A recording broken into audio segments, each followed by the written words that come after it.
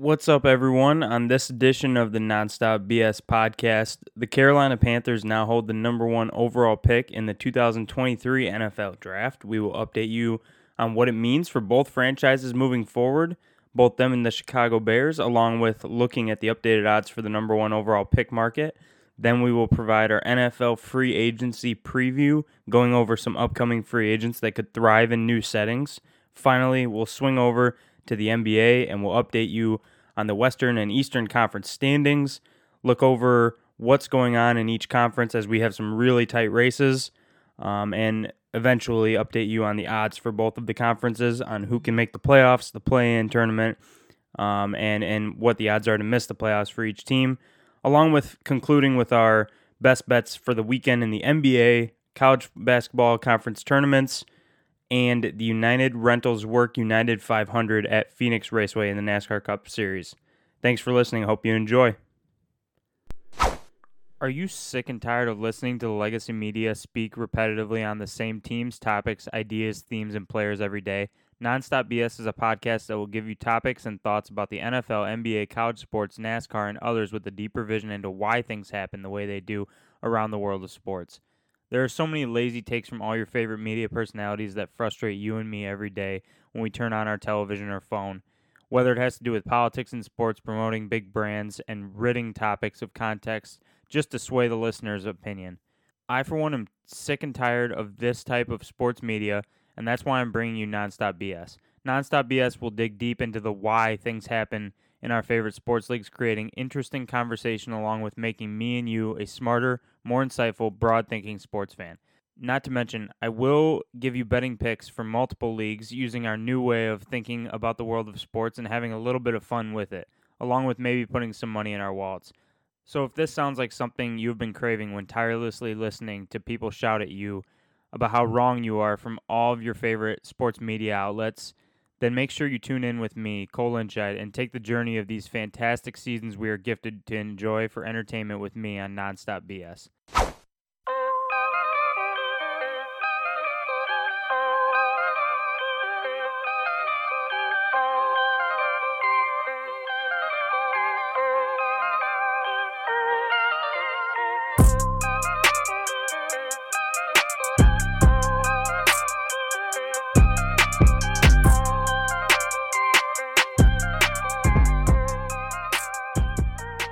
Welcome to another edition of the Nonstop BS podcast. I'm your host, Cole Lynchide. Another great week in sports highlighted by things heating up in the NBA with all types of playoff races fluctuating, all types of crazy ends of games. I just got done watching a bunch of NBA games here tonight, recording late on a Friday night, coming to you guys on Saturday morning. But some crazy games in the NBA here tonight. Super exciting and super fun results when it comes to the landscape of the NBA. NFL teams begin to clear their rosters to make salary cap space for free agency. That'll begin on Wednesday, this coming week, March 15th, along with the legal tampering period that'll begin on Monday, March 13th, which is really where all the action begins. So super excited about that. We've got some free agency priming, I guess, that we're going to do here on this episode to get you guys to see some of the free agents that I think are kind of flying under the radar a little bit, but definitely just free agents that I think are going to be really fun to watch where they go, and I think in certain situations they can thrive. So we'll go over that here coming up here on the show. And then also college basketball conference tournaments. We haven't talked a lot of college basketball on the show yet, but with March Madness coming up, I will definitely be talking a lot of college basketball. It's really the only time that I'm super interested in college basketball. Pretty much once the NFL ends, I get really deep into it. I've given out a lot of bets on Twitter, if you follow me on Twitter, for college basketball, but I don't really feel like it's something that I want to talk about on the podcast and spend too much time on until we get to the March Madness tournament, and the tournament's fantastic. So I know everybody loves that, and it's something that is definitely worth talking about and being in on for the podcast. So we'll be getting into these conference championships and conference tournaments as they conclude here on Saturday and Sunday, and then Sunday later in the day is Selection Sunday, where they will release the bracket. So that's when all the excitement begins with that, and then the tournament officially begins on Thursday. with some games on Tuesday and Wednesday as well, some planned games for the tournament. Also, if you aren't following me, if you aren't following the show on Twitter, make sure you do so at Nonstop BS Pod, along with me at Lynchide Cole. You can follow my bets on Twitter, or you can follow them all on the Action app if you want to download the Action app. My username on the Action app is Cole_Lynchide. That would be COLE_LINSCHEID. Saturday afternoon on my Twitter, as I've done each of the first 4 weeks of the NASCAR season and of the podcast, I will be releasing another promotional contest for the podcast for anyone who wants to participate for the United Rentals Work United 500. What a ridiculous name for a race, but I'm going to keep saying it because that is the name of the race. At Phoenix Raceway on Sunday at 2:30 p.m. Central Time. So for the winner of the promotion receives $35 cash prize if they retweet the original post that I post on Twitter from either the podcast account or my account. DM either account proof of subscribing and reviewing the show, the podcast, and pick the correct outright winner of the race on Sunday at Phoenix. So if you guys want to take part in that, or if you know anybody who'd be interested, go ahead, give it a shot. First person who does all of that stuff and the first person who comments on the original post, their outright winner, and gets it correct will win the cash prize.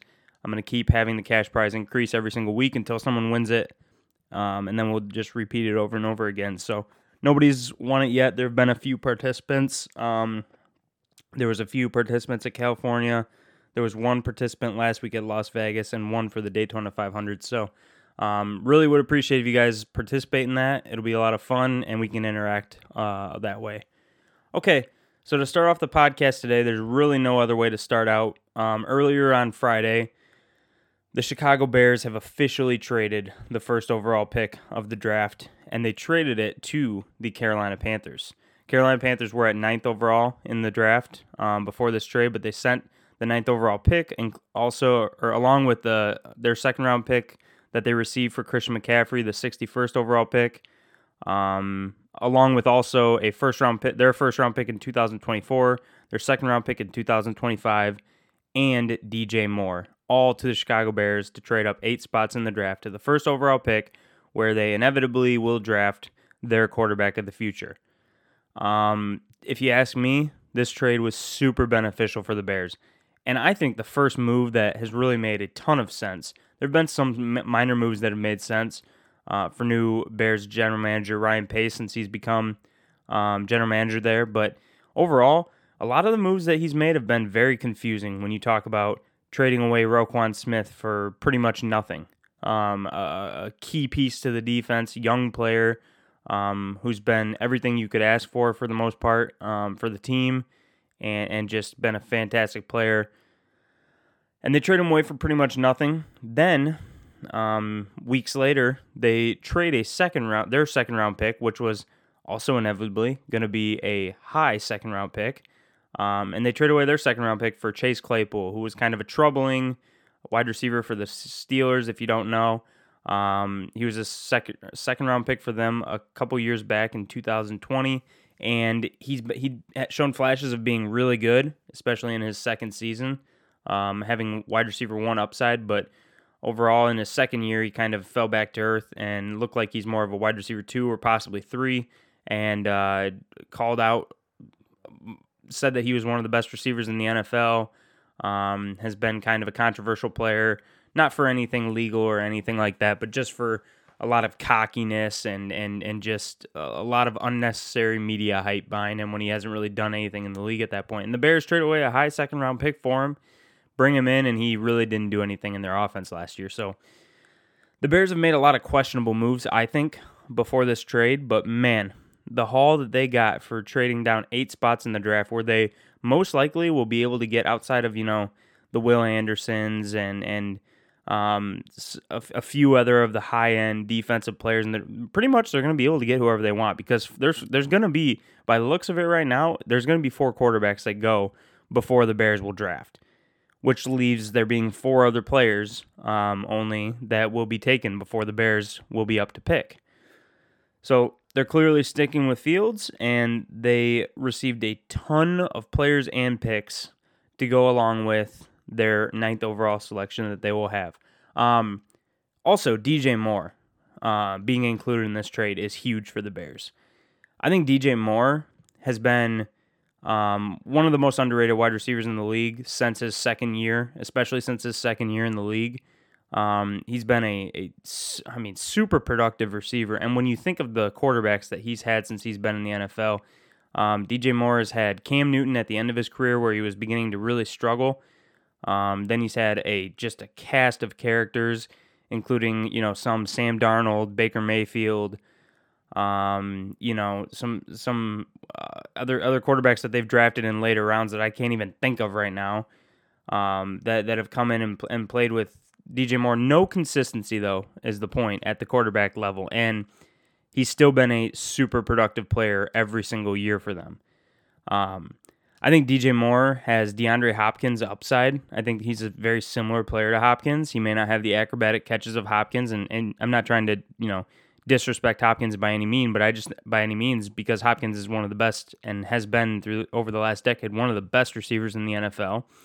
But I think that DJ Moore, all I'm saying is he has the upside to be a DeAndre Hopkins.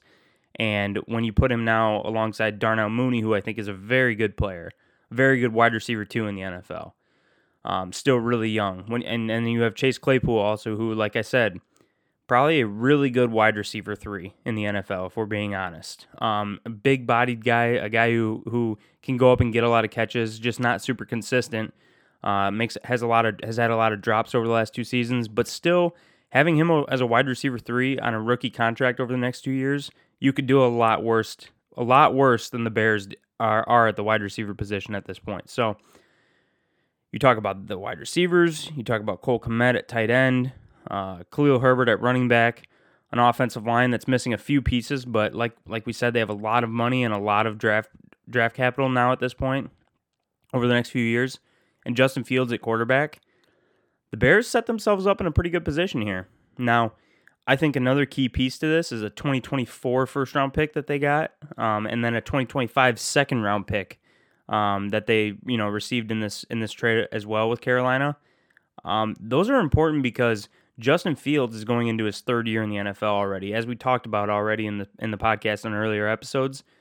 If Justin Fields pans out, if this is a good year for Justin Fields, if this all works out the way that Chicago's wanting it to, they're going to have to start thinking about paying Justin Fields starting after this season. Whether they want to exercise the 5th-year option or they trust him enough if he does have a Jalen Hurts-esque 3rd-year breakout, they're going to have to figure out what they want to do with Justin Fields, and he is going to be expensive if they're going to re-sign him. So these picks that they have for the upcoming years, the Bears realize this isn't a 1-year solution, and we're going to have to pay our quarterback before this thing really gets up and going, the way that they're doing this rebuild. And that's one of the costs of sticking with Justin Fields. But when you get these future picks are worth more to Chicago at this point than they are for a lot of other teams. A lot of teams value these picks as, a first-round pick in 2024 is equivalent to a high second-round pick in 2023. A 2025 second-round pick is equivalent to a high third-round pick in 2024. So for the Bears, it's almost more valuable the way that they're set up to have more of these picks later on when they have to pay Justin Fields, so they have more of these players that they're going to build around Fields on rookie contracts.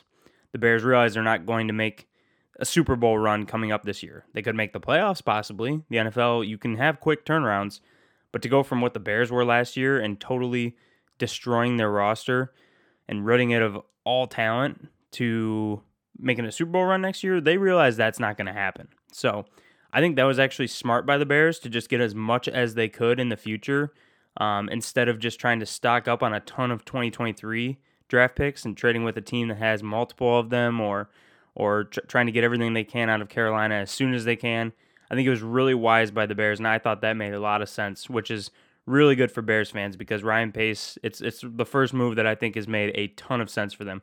On the Carolina side, there's a lot of rumors going around right now. Obviously, immediately after this trade happened, a lot of rumors broke on who people are leaning toward, thinking that the Panthers are going to draft.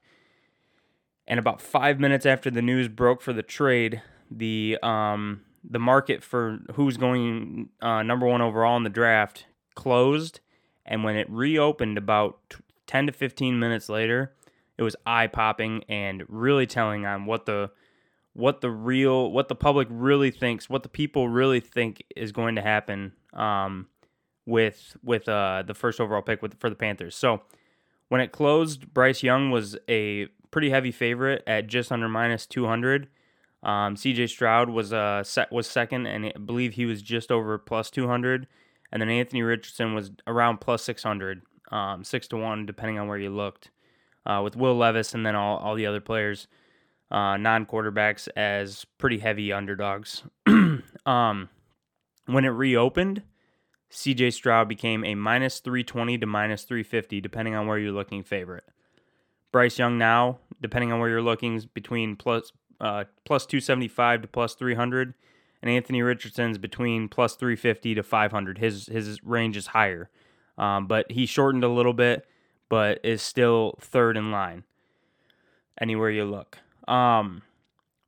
This is really interesting because then after that, you started seeing a lot of reports that came out from people that you would expect to be kind of in the know, saying that that head coach Frank Reich is leaning towards C.J. Stroud, while owner David Tepper is leaning toward Bryce Young.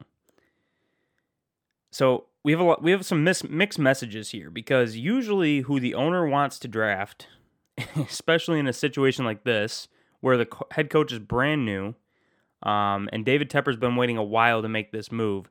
Usually when you give up that much draft stock and make a move like this, the owner's going to get their guy. But if those rumors are true, why did the odds shift to C.J. Stroud being a heavy, heavy favorite? I think this is going to be a market that we're going to want to watch really close now that the Panthers have made this trade. And with those rumors coming out, I'm sensing a lot of mixed messaging with what the odds came out and what people really know behind the scenes here.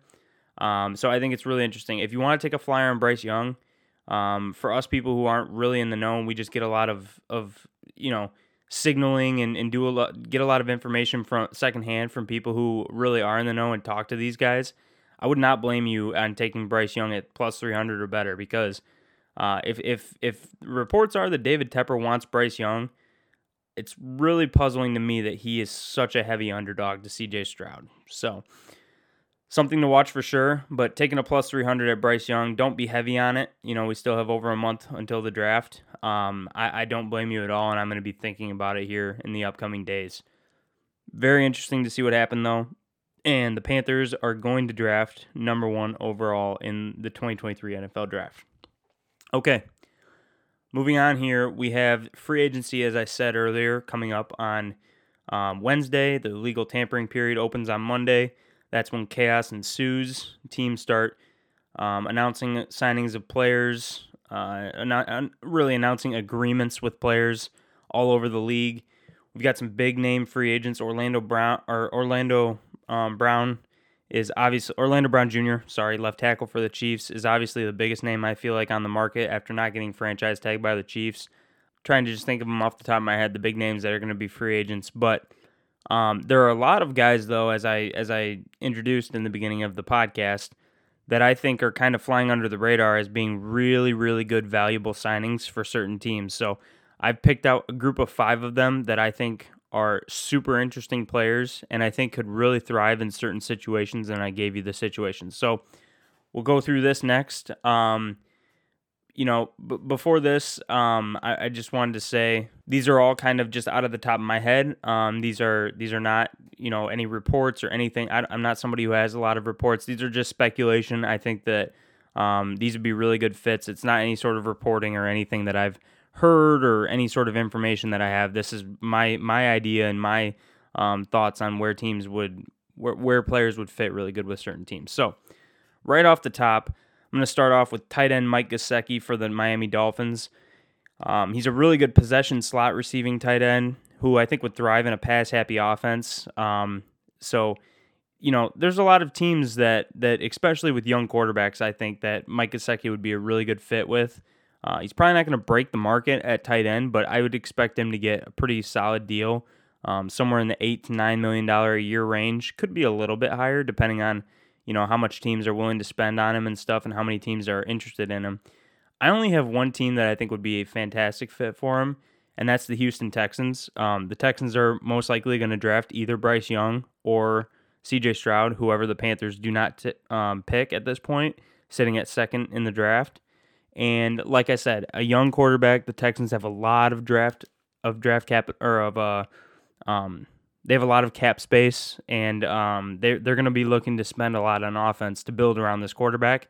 Mike Gesicki is probably the best tight end out there, and I think that he's a good veteran possession, like I said, receiving tight end that could come in and be a safety blanket for a young quarterback and really allow Brandon Cooks and whoever else they bring in at wide receiver to excel on the outside. Give their young quarterback a really safe player that would fit really good in their offense. Okay, sticking with the offense, I'm going to go with my next offensive player. I have 3 offensive players and 2 defense. So my next offensive player is DJ Chark, wide receiver for the Lions last year. Chark played for the Jacksonville Jaguars through the first 4 years of his career. He had a really good season in his second season in the NFL with over 1,000 yards and 8 touchdowns. Looked to be one of the best young wide receivers in the NFL. Then struggled with injuries over the next 2 seasons of his career. The Jaguars ended up letting him go, letting him walk in free agency, and he signed a 1-year prove-it deal last year with the Detroit Lions. And Chark played really good. He's a really good stretch the field type of wide receiver, and he has really good size at 6'3". When healthy, he's one of the best wide receiver 2s in the NFL, I think. Last year in Detroit, there were certain games where Chark just kind of took over the game. He became kind of the go-to wide receiver for Jared Goff in certain games, but he also, again, struggled with some injuries, and the Lions just had a really loaded offense. So between the likes of Amon-Ra St. Brown, Jameson Williams, DeAndre Swift, there was way too many hands there was way too many hands to try to feed the football to for Jared Goff. So Chark didn't really excel statistically in the offense, but he was a really important piece to Detroit in their offense being as good as they were last year. So if DJ Chark can find a fit with a certain team where he can be a wide receiver 2 and have a carved out role in an offense, I think that he would be a really good value. I don't think Chark again is going to break the bank, but I think he could probably range in the $10 to $15 million a year bin, and I think he'd be like I said, a really good value at that type of money as a high end wide receiver too. Some teams that I have in mind start off with the Green Bay Packers. The Packers with Jordan Love, they're losing Robert Tonyan this year in free agency. They have Christian Watson, who was awesome last year as a rookie, but outside of that, they really don't have a lot at the receiver or tight end position for Jordan Love to deal with right off the bat. So I think bringing in a veteran like DJ Chark would be a really good move for them. I also think the Vikings, who just released Adam Thielen today, would be a good fit for Chark. The Vikings have Justin Jefferson, obviously, but trying to find a running mate to go along with him. KJ Osborne's a possibility. He's been a good player over the last few seasons, but bringing in a guy like DJ Chark would be kind of what they were looking for with Adam Thielen last year, even though he was losing a lot of his ability due to being 32 years old and lost a lot of speed last season. And then finally, I also have the Atlanta Falcons, who obviously are going to be trying to find another receiver to pair with Drake London, rookie standout last season. And they have a young quarterback situation with Desmond Ridder as well. So they're going to be trying to add around Desmond Ridder to see what they have in their 3rd round pick last year. DJ Chark would be a really good fit for them. They have quite a bit of cap space as well coming into the 2023 free agency. So Chark would be a good fit, I think, at any of those 3 spots. Okay, last offensive player I have is Damian Harris, running back for the New England Patriots. Harris is one of the most underrated running backs in the NFL. He's been forced to split time and carries with Ramondre Stevenson and Sony Michel throughout his career. Damian Harris, really, when he's had the opportunity, has been one of the best running backs in the NFL over the last 2 seasons. He's going to come at a discount though because of his lack of carries, his lack of time that he's had as a pure number one running back in an offense. So he's not going to cost as much as he probably would have if he got the role of a lot of other starting running backs as a bell cow type of running back. He's probably going to cost about $5 million a season, and I think he has top 10 running back upside for the next 2 to 3 years of his career if he can manage to stay healthy. So he's going to be a really good value, I think, in free agency.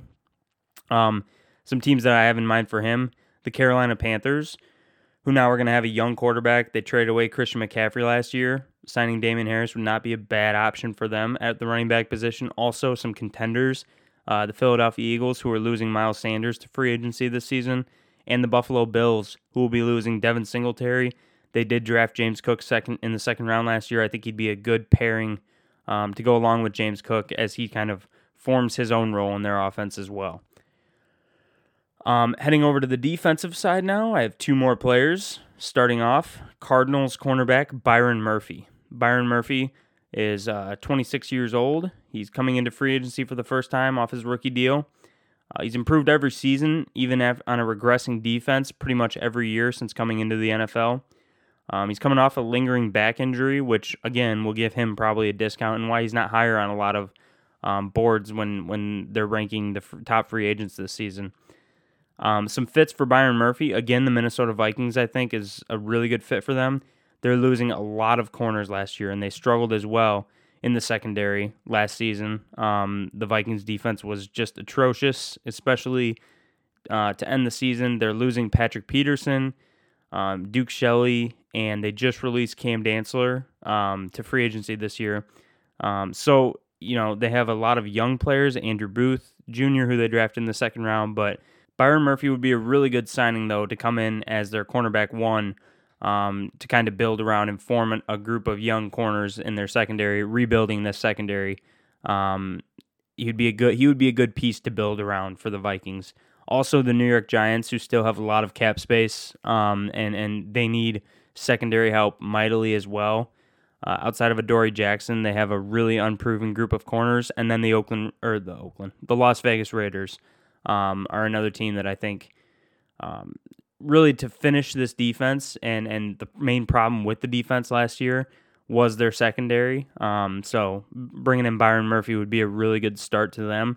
And with their pass rush that they have and their defensive line, I think the Raiders have potential on defense, but they need to keep adding to their secondary, and I think that's going to be a key for them in free agency and in the draft. Okay, my fifth and final player is Arden Key. Arden Key's a guy that struggled early on in his career with the Las Vegas Raiders. He then was traded to the San Francisco 49ers and kind of excelled in their defense as a rotational pass rusher, and then last year signed a prove-it deal with the Jacksonville Jaguars. He then overtook the starting role from Trayvon Walker late in the season and got a lot more playing time, and that's when he kind of started to excel in their defense as well and really turned into one of the best pass rushers in the NFL at the end of the year last year. And that was also when Jacksonville's defense began to improve a lot at the end of the season.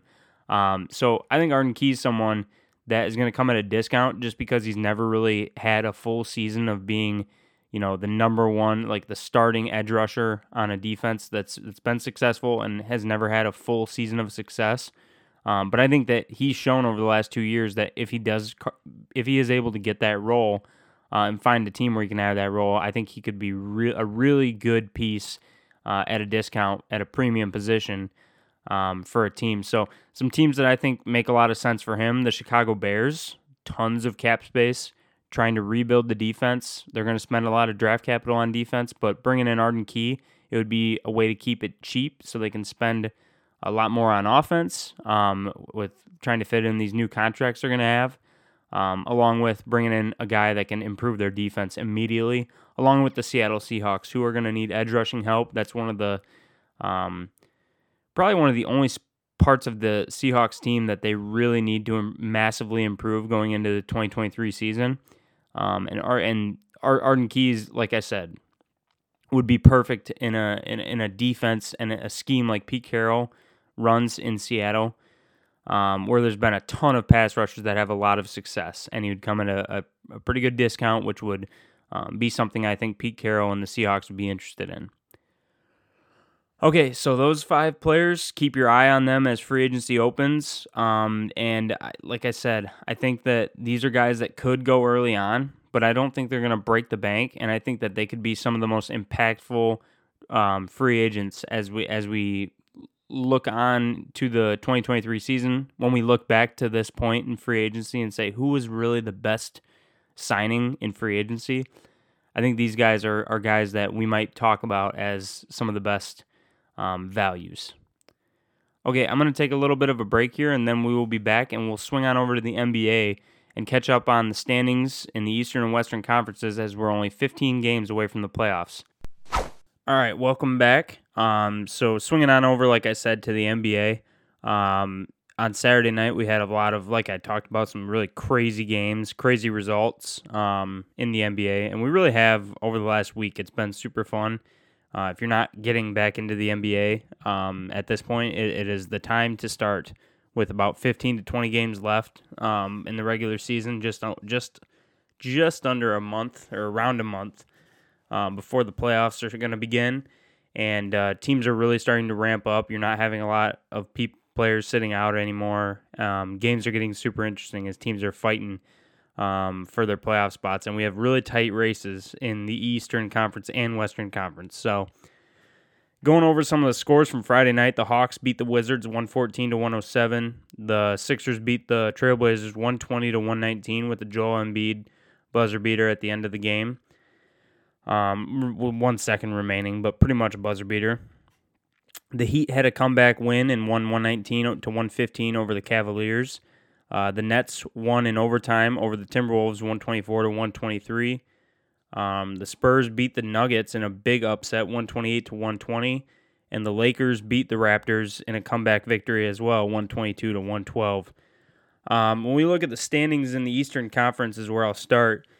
You have the heavy hitters at the top. The Bucks 48-18, the Celtics 46-21, the Sixers now 44-22. All 4 of them pretty solidified as the top 3 seeds in the East.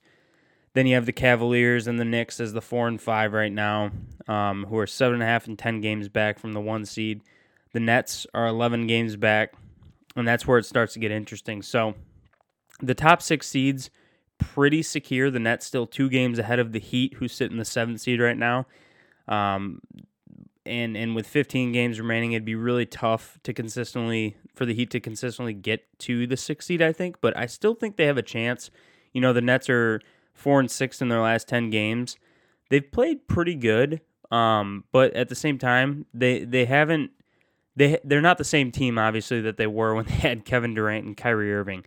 This group of players that they have with Mikal Bridges and Spencer Dinwiddie and others have played honestly pretty well together, but I still wouldn't say for sure that they're locked into being the 6th seed, I guess. I just think they have a pretty good shot at this point still with how inconsistent the Heat have been.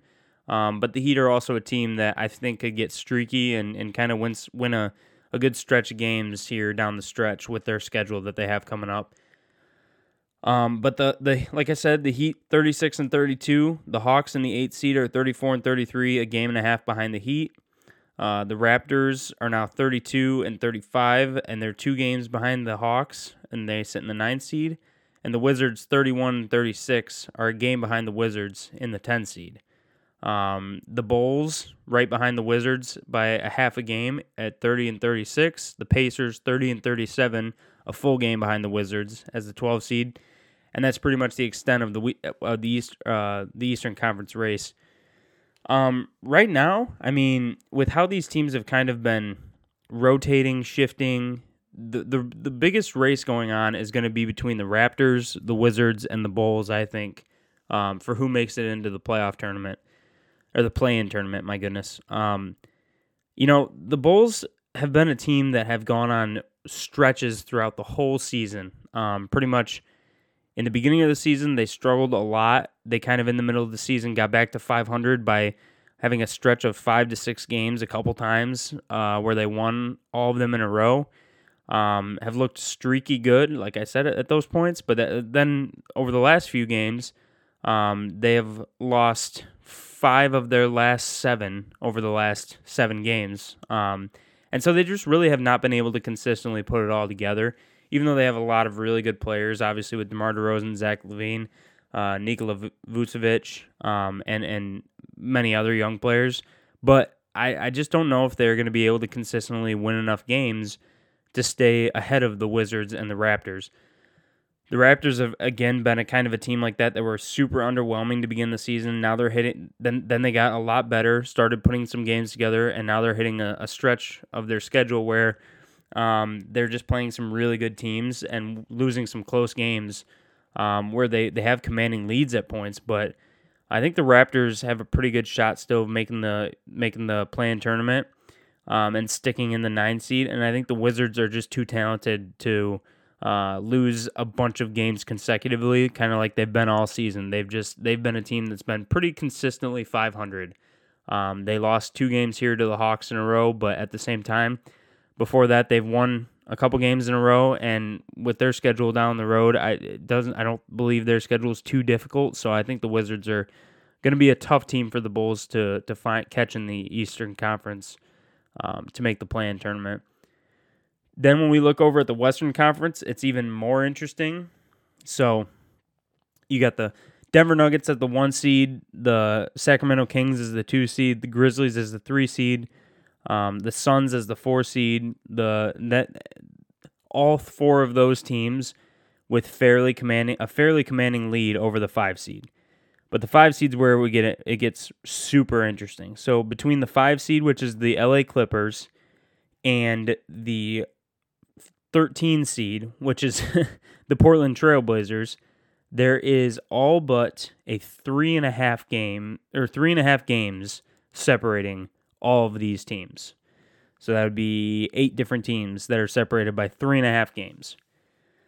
There's really no telling with injuries and everything that's going on with these teams what's going to happen. And that's why I can't wait till these odds come back out, and we're going to revisit that on the Wednesday podcast, and I'm going to give you guys my best bets to make the playoffs and to make the play-in tournament, depending on what markets are reopened back up and everything. But like I said, the Clippers as the 5 seed right now, they're finally healthy. They finally have all their players playing pretty consistently, not winning a lot more games. Their last 10 games, 4-6. They've won 2 in a row here as of recent, but we'll see if they can stay consistent. They're obviously one of the most talented teams in this group, but they have not been able to consistently play good all season long, so I don't really feel like I have a ton of faith. They now have Russell Westbrook. That has not helped them at all, just like it hasn't helped pretty much any team that has had Russell Westbrook over the last few seasons, so we'll see how that ends up working out for them. The Warriors is the 6th seed. Curry finally came back a couple games ago, but this team is just struggling on the road like I've never seen a team as talented as them struggle on the road. They're now 7-26 on the road. That is super troubling, especially when you get into playoff series where they're going to be underdogs and they're not going to have home court advantage for any of their playoff series. So, it's something that definitely has to worry a lot of Warriors fans. Then tied with them and as the 7th seed right now is the Minnesota Timberwolves. Timberwolves, another really talented team, but the Rudy Gobert signing is a signing for them that has just really not worked out the way they expected it to. But they've been streaky good as well. Anthony Edwards has been fantastic this season, and I think he kind of is their X factor, obviously, that is going to determine what ends up happening and how far they can go in the playoffs and where they end up being seeded. So I could see this team definitely getting past the Warriors and getting into the 6th seed, but I could also see them slipping all the way down to the 9-10, possibly, especially if LeBron comes back and a few other things I'm going to talk about in a minute. The Dallas Mavericks, that's a headache trying to figure out what this team is. Luka, Kyrie, and a lot of just role players. It just really hasn't worked out at any point for the Mavericks, no matter what group they've had. Nothing has been able to be consistent. So, again, one of the most talented teams in the Western Conference, but have not been able to be consistent this year at all. They sit at 34-33, also tied with the Warriors and Timberwolves. The Lakers, 33-34 now.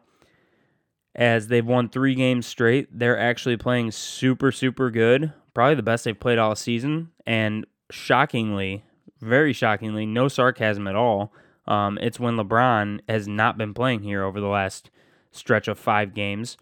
So if they can keep that type of play going, and especially when LeBron ends up coming back here shortly before the playoffs, hopefully, the Lakers are going to be a team to watch out for. As much as I don't enjoy saying that, they're going to be a team to watch out for. The Pelicans at 32 and 34 sit in the 10 seed. Is Zion ever going to come back? It's not sounding like it. Based on the reports that came out yesterday, that it's an injury that's just going to keep on lingering, and he's expected to miss at least a month more. It sounds like if Zion comes back, it's going to be in the playoffs at the earliest, and I'm not really going to hold my breath waiting to see if that ends up happening. Again, it's another really talented team. Even without Zion, this team is a team that took the Suns really far in a 7-game series last year against the Phoenix Suns. But they've been really bad over the last stretch of 15 games, and I just don't really see them in a conference this loaded and this tight being the team that can kind of separate themselves from the rest of these teams as they're getting hotter, or just even teams that have been consistently average all year, because the Pelicans started off really good. They were the 1 seed in the Western Conference for a moment in the beginning of the year. Now have fallen to 32 and 34, and really just no sign of stopping the slide. as even when they're starting to get players that are coming back like Brandon Ingram, and I think the only thing that could save them is Zion coming back, and I just don't see that happening. Then at the 11, 12, and 13, you have the Utah Jazz, the Oklahoma City Thunder, and the Portland Trail Blazers. I mean, it's honestly just too loaded. I don't see... The Jazz have kind of overperformed all year, and they've continued to do that after the All-Star break. They've been a little less consistent, I guess, since the All-Star break, but I still don't... They still have overperformed and been exciting. I just don't take them very seriously. Also with the Thunder, I think they're a season away at least. They've been really exciting and fun to watch this year, but I just don't really see that happening either. And then the Trailblazers are basically the Damian Lillard show, and if not, they're not a team that I take seriously at all in the Western Conference. So going to be a really tight race. I'll give you guys my best bets, as I said, coming into Wednesday, but I just kind of wanted to run through the landscape of the NBA right now as we're nearing the playoffs, and it's really starting to heat up, and talk about what I kind of see with these teams and where I kind of view them at this point. So, okay, let's move on to our final segment, and we're going to give out our best bets for the weekend. A lot of sports as every weekend going on this weekend. I'll start out with my best bets in the NBA. So my first best bet comes on Saturday night. The Boston Celtics are taking on the Atlanta Hawks in Atlanta. Atlanta, as I talked about just a few minutes ago, are coming off of a 2-game winning streak on 2 road games in a row against the Washington Wizards. And Boston comes into this game as a 4.5-point favorite. Listen, ever since the end of last season, when Boston really started to get hot, and they kind of brought that all the way into the finals and then into the beginning of this season, and they've been one of the best teams in the NBA, Boston has been super successful against the Atlanta Hawks. In February and March last year, they beat the Hawks 105 to 95, and then 107 to 98. And then early on this year in Atlanta, they beat the Hawks 126 to 101. Honestly, defensively, the Hawks really have just not had an answer for teams this deep and this offensively loaded, as the Celtics are. And they really also can't play. I think the bigger key, honestly, is that the Hawks can't play defense the same way that the Celtics and the Heat can. Hawks coming off of a 2-game winning streak, as I talked about with them, just like a lot of teams in the NBA. Really talented team, have not been consistent at all this year. This is a spot where Atlanta was on a multiple game road expedition over the last couple weeks, and they come home now with no break between games, and one of the best teams in the NBA comes to their house. I see the Celtics covering this at 4.5 point spread. Opened at 5.5, down to 4.5. I just see this is a spot where I think the Celtics are really, really favorable. I like it at anything under 6 for this game tomorrow night in Atlanta. Okay, my other bet for tomorrow night in the NBA is in the Bulls and Rockets game tomorrow night. The Bulls are a 7.5-point favorite in this one. But I'm going to go to a prop and give out my first prop on the podcast. I like DeMar DeRozan to make 1 3-point shot at plus 120. I'm going to put a half unit on this. By the way, the last bet was a full unit play. I'm going to put a half unit on this. DeRozan has been shooting more threes as of late. And pretty much this year, whenever he's been shooting threes, which is not super often, but when he does shoot threes,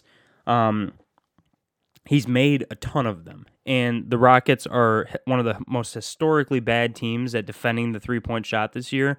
I think DeRozan's going to at least shoot and attempt a couple threes, and I see him getting a lot of good looks in this game. I think DeRozan's going to have a really good game, and I think he's going to be able to knock down at least 1 3-point shot. But I think he's probably going to make even more than that. I think the Rockets are going to struggle to defend what the Bulls bring on the perimeter with their backcourt tomorrow night in this game. So DeMar DeRozan over 1 3-point shot made against the Rockets on Saturday night.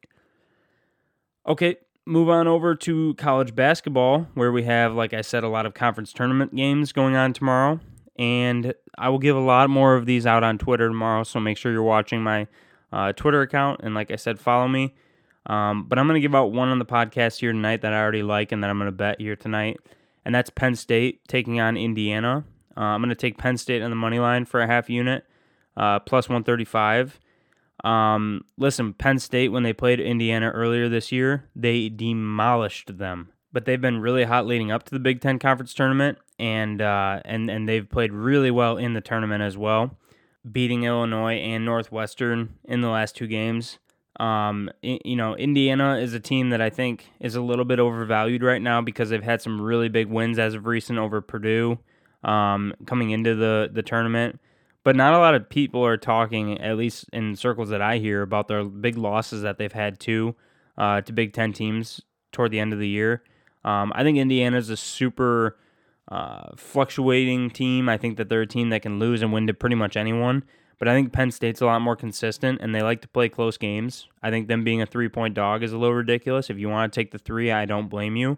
But I think 135, 140, which is where I'm finding them at right now, I think that's just way too long of a price for them against Indiana, and I like Penn State a lot in this game. So I'm going to put a half unit on that one as well. I may come in with a play on their spread also, but we'll see. Like I said, follow me on Twitter to see if I make that decision tomorrow.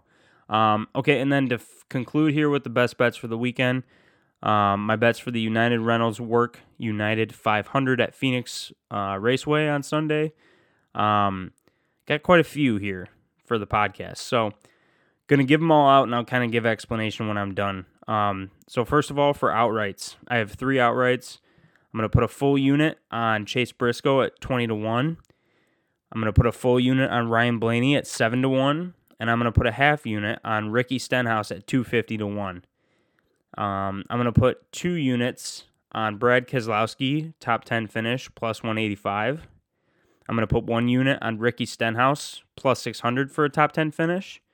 And I'm going to put 2 units on Chase Briscoe, plus 110 for a top 10 finish. Okay, so starting off with Chase Briscoe. Chase Briscoe last year finished in the top 5 in both races at Phoenix. He's raced really, really well at Phoenix, excluding in 2021 when he had engine troubles. But outside of that, like I said, Briscoe's raced really good at Phoenix. One of his best tracks. He won one of the races last year. Actually, this race last year. And then in practice on Friday night, he had the 5th fastest car in practice. He ran 47 laps. So I think Chase Briscoe at 20-1 are super, super good odds.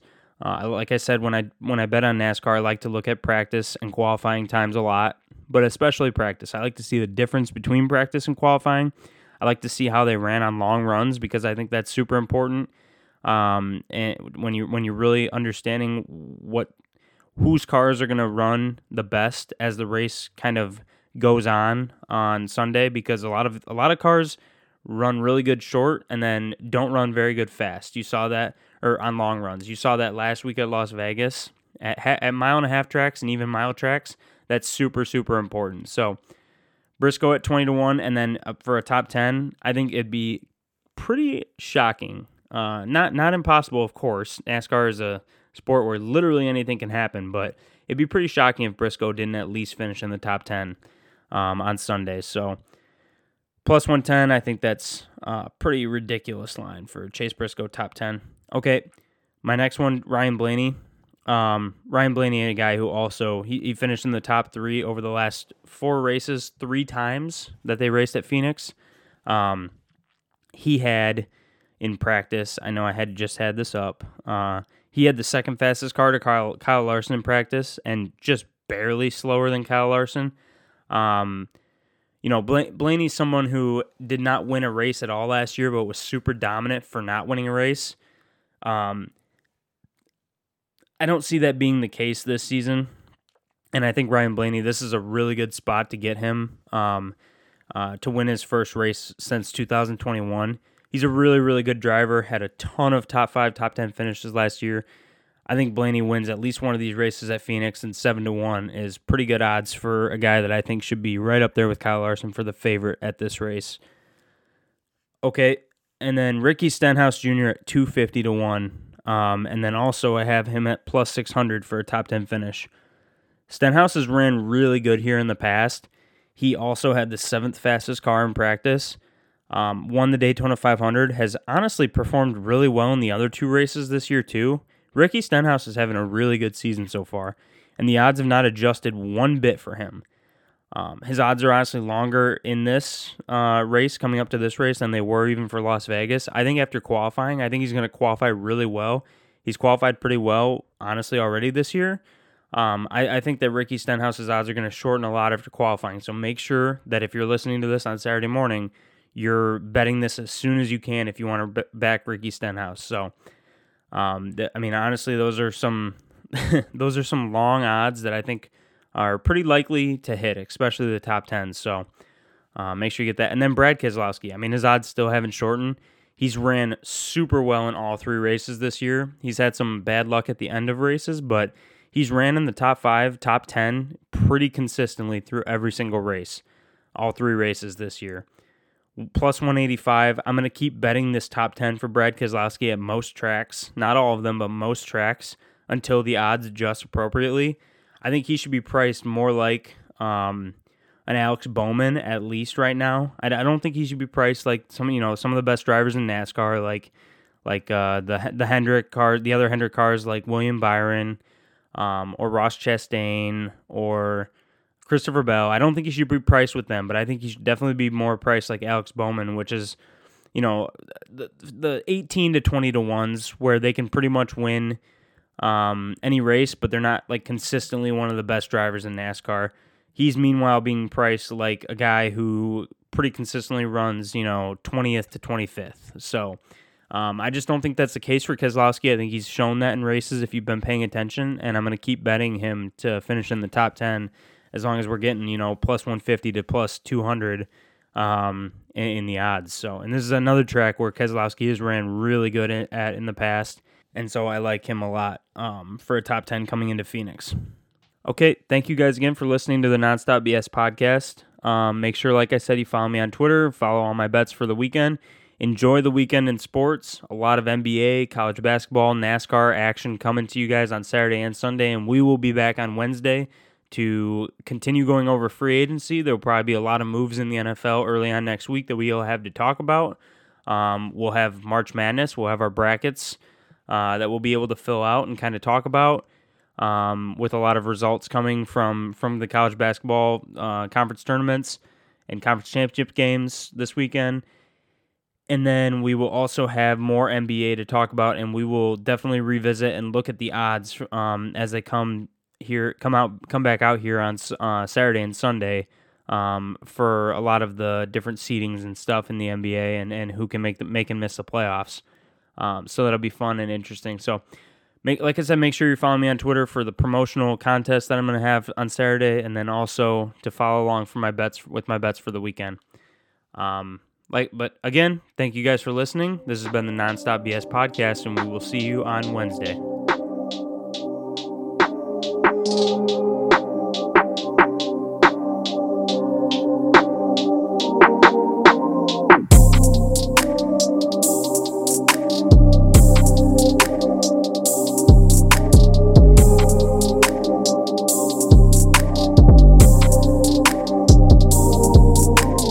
We personally felt like we had a really successful episode, and we're not really about the sorries, like any of the catch-ups, like where I was, what I was doing. You know what? We did it. We moved on, and